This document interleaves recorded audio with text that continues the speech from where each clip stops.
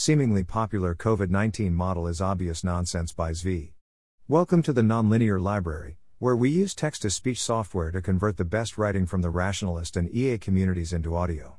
This is, seemingly popular COVID-19 model is obvious nonsense, published by SV on the AI Alignment Forum. Previous COVID-19 thoughts, on R0, taking initial viral load seriously. Epistemic status, something is wrong on the internet. Which should almost always be ignored even when you are an expert, and I am nothing of the kind. Thus, despite this seeming like a necessary exception, I expect to regret writing this. People are taking the projection of 60,000 American deaths from COVID-19 as if it were a real prediction. This number is being used to make policy, to deny states medical equipment, and to make plans that spend trillions of dollars and when to plan to reopen entire economies. Ignoring this in the hopes it will go away does not seem reasonable.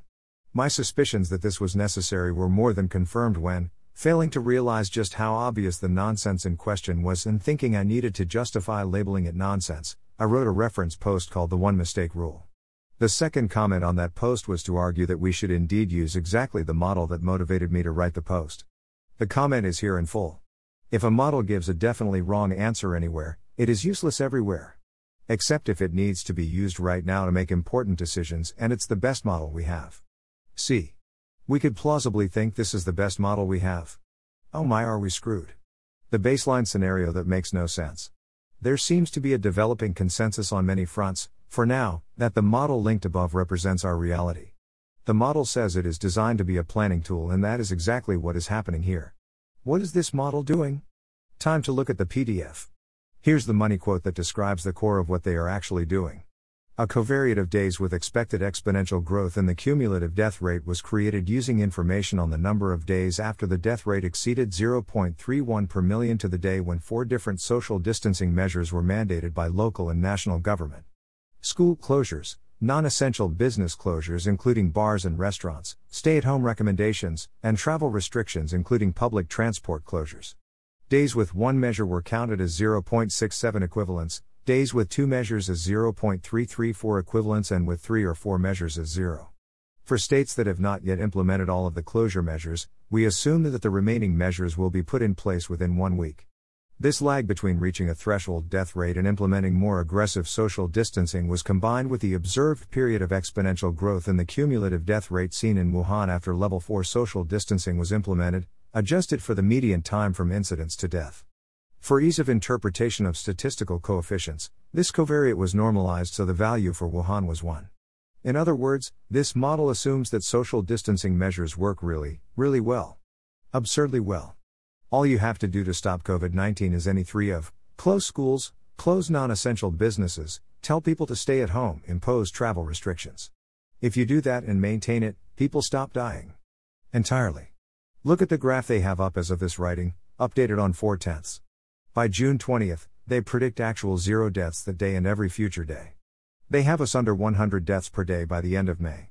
The peak in hospital use? Today, April 11th. The peak in deaths? Yesterday, April 10th. For New York, several days ago, with our last death on May 20th. In other words, considering the delay in deaths is about 3 weeks, they predict that no one in New York State will be infected after April. No one. We'll all be safe in only 3 weeks. This is despite us not yet seeing any evidence of a major decline in positive test rates in New York. Deaths lag positive tests by weeks. Hard to be more maximally optimistic than that. One could call this the theoretical beyond best case scenario.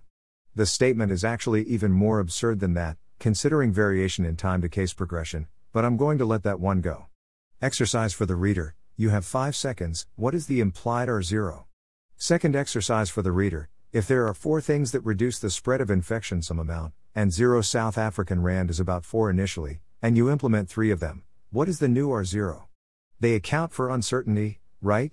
They generously account for uncertainty with the following confidence interval.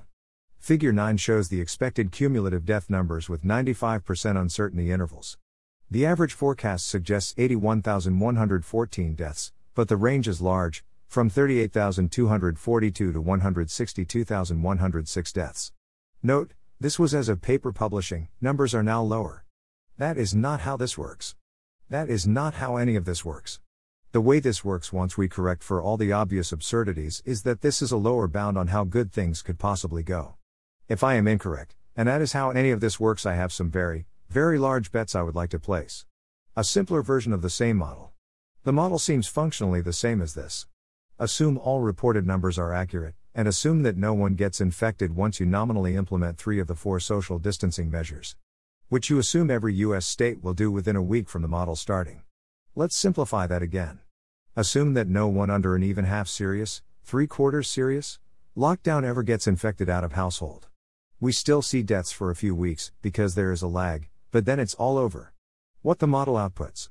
As of when I wrote this line, this more than maximally optimistic model projects 61,545 deaths in the United States. People with power, people with influence, what some might call our best people, are on television and in the media predicting around 60,000 total American deaths. I will say that again. We are telling the public a death count that effectively implies that by about a month from now, and in many places earlier than that, no new American ever gets infected with COVID-19. The model assumes that our half measures towards social distancing will have the same impact as was reported in Wuhan. In Wuhan, they blockaded apartment buildings, took anyone suspected of being positive away for isolation, and still, months after this model says there are no infections or even deaths, has severe movement restrictions and blockades up all over the place. Whereas the New York City subways continue to run, and California thinks weed sales are an essential business. I hope that my perception of this is wrong. Perhaps everyone knows this model is nonsense. Perhaps there are better ones out there. If you know of one you respect, please let me know about it. But again, this is a maximally optimistic model on every front. I keep seeing people whose voice matters share this same final answer of predicting 60,000 deaths. If it's not from a model doing more or less this, I don't know how you get an answer in that ballpark. Unless of course answers are being chosen without regard to reality. Thanks for listening. To help us out with the Nonlinear Library or to learn more, please visit nonlinear.org.